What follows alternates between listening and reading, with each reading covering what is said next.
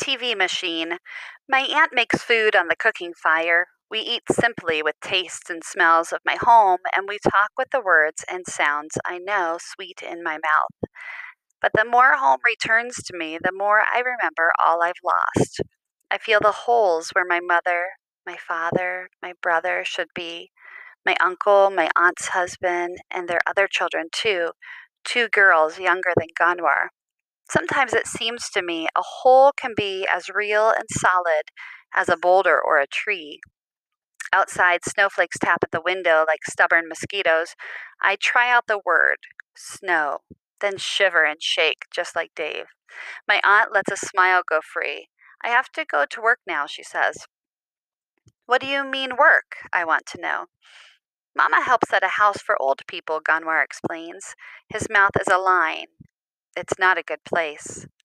It's called a nursing home, says my aunt, and they pay me money so that I can buy things. It takes a lot of money to live here in America. But it's night, I say, and it's cold. My aunt touches my shoulder. You're a good boy, Keck. You are your mother's child. Mama will be glad to see you, I say. I hope she'll get here soon. My aunt looks at me with questions in her eyes. She glances at Ganwar. He looks away. Don't hope too hard, she says in a whispering voice. And then she puts on her coat and leaves. When she's gone, Ganwar and I watch the TV machine. I'd seen one at the airport and on the flying boat, but this machine has many more stories, more colors, more happy people and mad people. People are dancing and singing and shooting and kissing.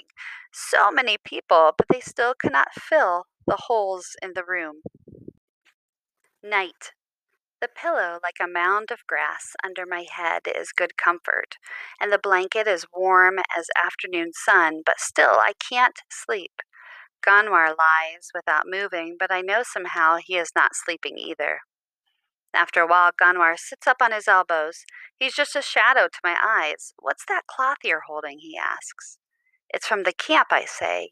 It's true enough. I don't want to say the whole truth. Are you glad that you're here, Ganwar? I ask.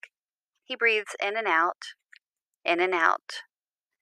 This is a good land, he says. There's great freedom here. But even when you travel far, the ghosts don't stay behind. They follow you. You come here to make a new life, but the old life is still haunting you. We don't say anything for a few minutes. Finally, Ganwar speaks. They're all gone, Keck. They're all dead. I want to hate Ganwar for his words, but I'm too weary for anger. Already there are so many people to hate. Too many. Not all, I finally whisper. Not Mama. He sighs. It isn't good to fool yourself. I've learned that much. Hoping isn't foolish, I say. If I can make it all the way here, then anything can happen. He shakes his head. Crazy boy, Ganwar says. Hoping doesn't make a true thing. Remember when you were no taller than my knee and you thought you could talk to the cattle? They listened, I say. They just didn't answer. How about when you believed you could fly? Remember how you jumped from the top of the acacia tree? I still have the scar on my elbow, I say, and anyway, the flying part was fun. Only the landing was troublesome. You can't make yourself a bird, Keck. Some things will never be. A man does not give up, I say. A man knows when he's defeated, Ganwar replies. I wipe away a tear with a soft cloth in my hand. I don't answer. I'm afraid of what the answer might be. Mama. I have my father's will, my brother's eyes, and my mother's light. She is like newborn sun, fresh with promise, the just beginning moments before the day fills like a bucket with good and bad, sweat and longing. Even her laughter has sun in it. Always when I think of her, I see a cloudless day blooming full. I feel warmth on my shoulders. I know hope's embrace. I am just a boy like any boy. I make trouble. I'm lazy. I kick at the world when I'm mad.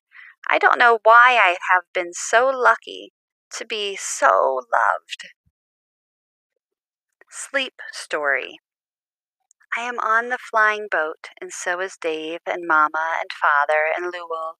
People from my village are there, and many cows, and a camel, and a gazelle. Airplane, Dave says. Try to say it, Keck.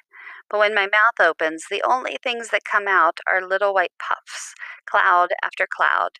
You must try harder, Luel says, and I give him my best scowl.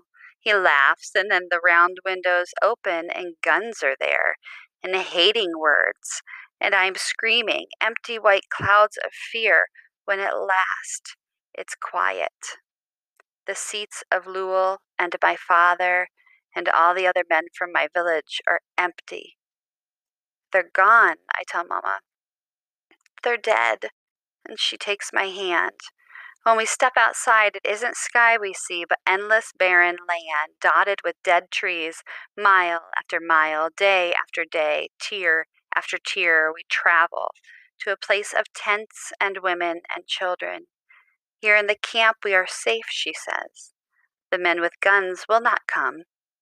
My feet are blistered, and her dress of blue and yellow is stained with blood, and all around us snow falls, and my eyes burn with the sight of it.